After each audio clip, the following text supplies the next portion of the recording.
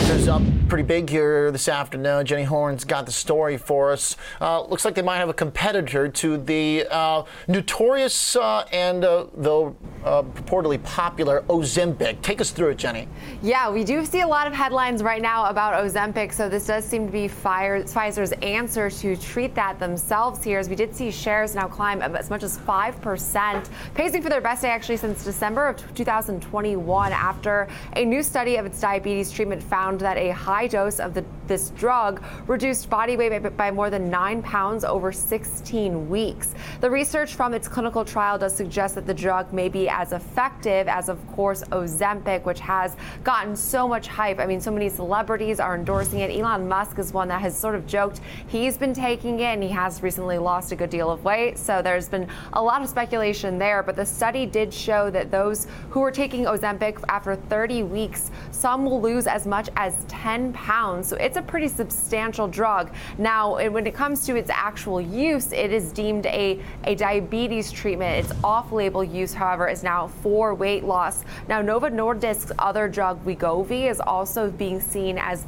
to help lose weight, and that's also a competitor here. But Pfizer, definitely a positive development here. We also got a really interesting report from the Wall Street Journal that highlighted that companies are now sort of rejecting the idea of paying for their employers' weight loss drugs, which has been all of the craze, of course. They actually said that recently prescriptions for treatments have soared so much that it's not sustainable for a lot of these companies to keep then paying this significant bill. I mean, I was looking at how much some of these drugs cost, and for example, Ozempic can cost up to $900 a month. Wegovy can cost around $1,300 for a 28-day supply. So they're not cheap, which is why they're so endorsed by this celebrity community, obviously with that higher income. But it's also being seen as a way right now to then help some of these companies face overall costs. The argument from the employers is that right now diabetes is a rising epidemic among so many Americans. Weight loss is being seen as a way to help them and lower their costs sort of preemptively. But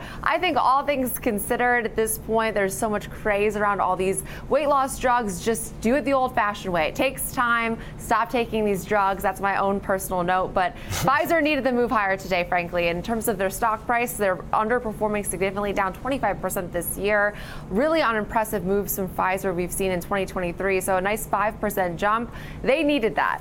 Yeah, they really did. It's just been a constant slide lower in the shares. So I think this does pretty much prove what the reasoning behind it has been. And it's, I guess, a lack of innovation in the pipeline. So targeting something very different, from virus, etc. It's formally moving on, trying to get something going, but sounds like they're going to have some catch up to do. Also, Novo shares didn't even move, Ozempic owners. So, I mean, I'm not sure what to make of that. Kind of interesting that you get a 5% pop in Pfizer on the notion that it's going to be a great competitor to Ozempic, but then Novo Nordisk, little change. So, I don't know, something's amiss here. Thanks, Jenny. Appreciate it.